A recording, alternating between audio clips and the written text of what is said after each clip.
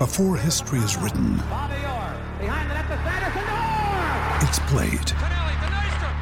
Before it's frozen in time, it's fought one shift at a time.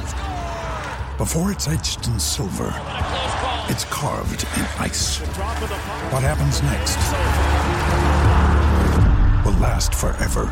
The Stanley Cup Final on ABC and ESPN Plus begins Saturday. When you need mealtime inspiration, it's worth shopping Kroger, where you'll find over 30,000 mouth-watering choices that excite your inner foodie. And no matter what tasty choice you make, you'll enjoy our everyday low prices, plus extra ways to save, like digital coupons worth over $600 each week. You can also save up to $1 off per gallon at the pump with fuel points. More savings and more inspiring flavors make shopping Kroger worth it every time. Kroger, fresh for everyone. Fuel restrictions apply. We can find instant satisfaction in almost anything these days. Sleepy? Instant coffee. Need to sell your car fast? Car sales, instant offer. That's right, sell your car the instant way and get it done with Australia's most trusted site for cars. Great form by you hitting play on this podcast. Now, check out Same Racer, the brand new racing app for same race multi-tips. Same Racer. Download from the App Store and Google Play. Powered by Bluebet. Gamble responsibly. Call 1-800-858-858. Anyway, let's rip into it. Well, last night, Sonny Bill Williams was declared the King of Sydney. Sonny Bill probably more the boxer. Hall has been hit and Hall is down again. Wow, Sonny Bill is putting on a performance here. He's annihilating Barry in this round. He's got to hold him. This is a long 70 seconds for Barry Hall. It's the Williams win. Sonny Bill, he's the king. Wow. Yes, it was an absolute bashing of Barry Hall, and one that will fill SBW with a lot of confidence moving forward in his boxing career. Sonny was trained and supported by a genius of the sport, and Andy Lee, a former world champion himself. The Irishman has become a powerhouse in the training game and is getting the results. Gavin Casey is a brilliant boxing journalist for the 42i.e, and he got a look inside Sonny's camp with Andy, and he's on the line with us now. G'day, Gavin. How are you, my friend? Good to talk to you. We're very, very well. Thank you so much for coming on our show, mate. What did you make of that performance? It blew me away, actually, and I don't mean to overstate it because, look, Barry Hall has had one professional fight, but on the flip side of that coin, he has boxing pedigree from his youth in Australia. He probably has pedigree in throwing hands in the AFL and in international rules series against Ireland as well. He's a bit of a cult villain in sporting circles over here. And equally, his first professional fight in November of 2019 against NRL legend Paul Gallen was a really creditable draw. I mean, Gallen was 9-0 with 5 KOs going into that bout. So when I met with Andy and Sonny, I wouldn't be afraid to say that there was an element of concern that they shared about taking on Barry Hall. I heard you read one of your listeners' texts calling Hall a donkey. It's probably a little bit unkind. Maybe Sonny Bill was just good enough last night that he made him look like a donkey. But it was a very different type of performance to what I would have expected from Sonny Bill. I thought, based on what he had been saying about the fight and based on that sort of concern around it, he might be a little bit more cautious and ease his way into it. But Andy Lee at the moment is turning his heavyweights into killers. You've got Joey Parker on the front foot against Serge Chisora, dropping him multiple times. You've got Tyson Fury, who's suddenly become a bit of a puncher and almost a knockout artist in his own right. And now you've got Sonny Bill, who's blowing guys away and around. It bodes pretty well. All right. Let's get this out of the way. I'm just going off on topic here. You've brought it up. Joey Parker. Will Joey Parker fight Tyson Fury? I don't know. I think they're too friendly, aren't they? At this point, it would feel weird. I think from them, it would almost feel like. In fairness, listen, I'm sure you can get him on the show. He might tell you otherwise, but I get the impression it'd be like a brother fighting a brother. They're almost like the Klitschko's in a way, you know. And maybe they wouldn't necessarily like to pit their wits against each other. Who knows? I mean, if the money was right and if they felt they could have a bit of fun with it, why not?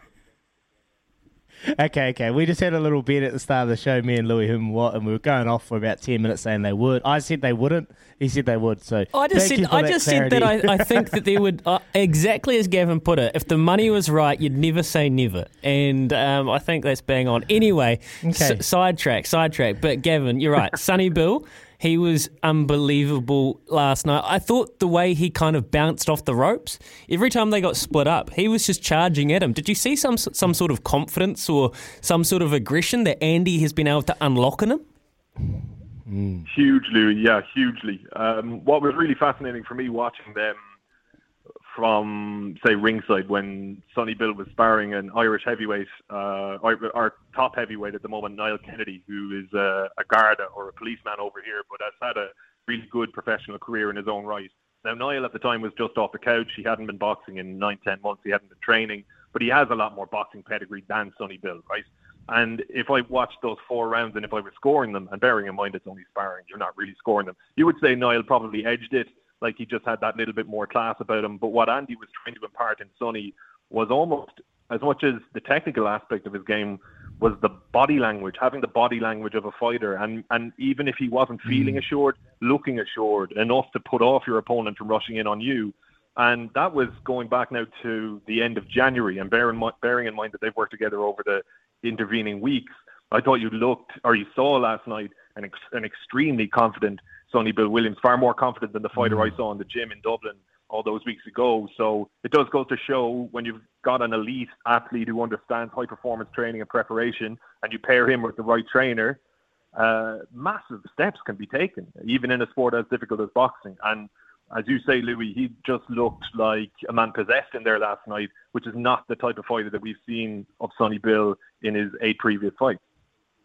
Yeah, I love that. There's always questions with when Joey Parker, when he got a bit tired, his head would drop and things like that. But lately with Joey's last fight and then that fight, you could definitely see the body language and the mindset that these fighters brought to the ring, mate. Is there any way, like how far could Sonny go? Look, we've seen one fight and Andy Lee come out and said he could actually shake up the heavyweight division if he puts in 2 solid years. Can we take too much out of this? And how far could Sonny go in your eyes?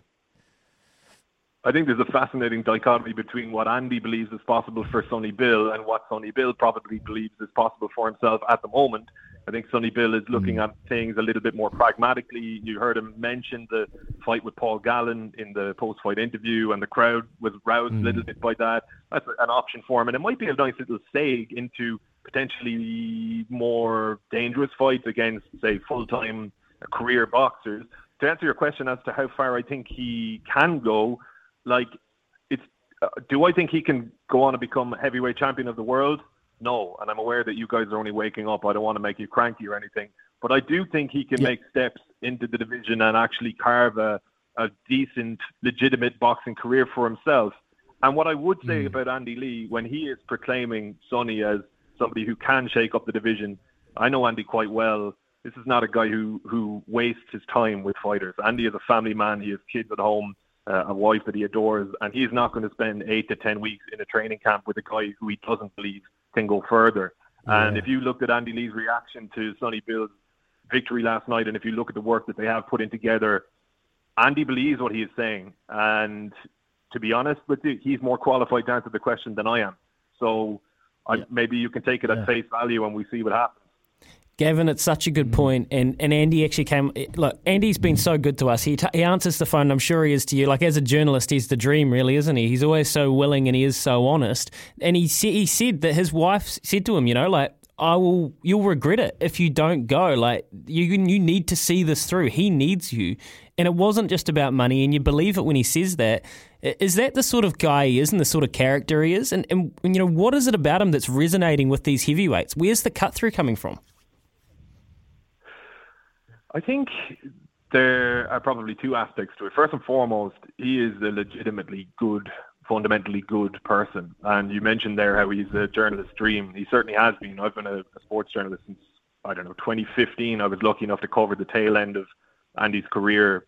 And I just remember him. I was doing a college dissertation or thesis on Irish professional boxing. I remember getting Andy's number off somebody. We vaguely knew each other.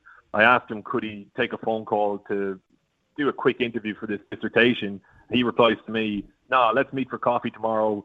I'll take you for lunch." He sits down with me for an hour and a half, gives me the best interview of my life. That's kind of the guy he is. He'd go the extra step, and that was for a journalist, a student journalist. So you can imagine the extent to which he will go the extra step for his fighters. And on the other side of it then is you have this pedigree in Andy, having trained in the legendary Kronk gym in Detroit for so long under a legendary trainer in Emmanuel Stewart. Then after Stewart's untimely, tragic death, he works with a really good operator in England, Adam Booth, who's very good at getting inside the minds of his fighters and almost bending them to his shape. So Andy has got this fundamental quality as a guy that I think fighters, not only heavyweights, gravitate towards, but also has the technical acumen to improve them as fighters. And, one thing I would say as well in relation to the heavyweights, he is also the cousin of Tyson Fury, which probably helps him to begin with to get in the door with some of these big names. And Tyson has recommended him to the likes of Parker.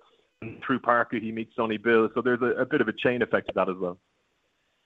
What was Andy like as a boxer himself, mate? And can you see him passing that knowledge to Sonny and particularly with Joe as well? Can you see him passing down his strengths and what he was so good at? What was he like as a boxer himself, mate?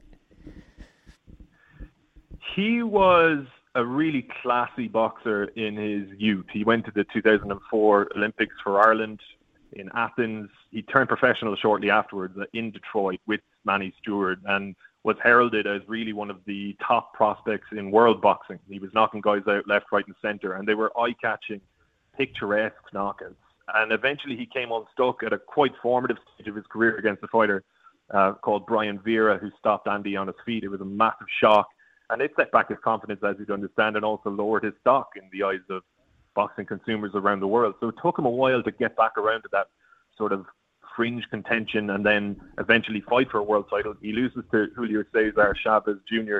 I don't think I'm libeling the guy at this point to say, if he took a urine test at all afterwards, it would have been luminous. I don't think there was drug testing. So it was a little bit of an asterisk next to that one. But it was kind of a case of, at last, he got over the line in Vegas to win a world title. And what his strengths were nuclear right hook that got him out of trouble quite a lot, but he was always a very cerebral boxer, and what I mean by that is he wouldn't necessarily rush in actually the way some of his heavyweights are doing now. He wasn't always the out-and-out aggressor. He thought a lot about what he was doing. He tried to get into a rhythm, and what I find interesting about him as a trainer, when I was watching Sonny Bill even hit the heavy bag in the gym in Monkstown Boxing Club over here, I mentioned Andy, he's a nice right uppercut and nice left jab. And Andy made the point that even with a fighter who was at the early stages of his career like Sonny Bill, he's not necessarily going to try to transform him. It's more about working on what he's good at to begin with. And Sonny Bill did bring with him some decent fundamentals. Andy is excellent at fine-tuning those. And I think his real area of expertise is the mental side of the sport. He understands that and articulates it, more importantly, better than anybody really that I've ever met in boxing.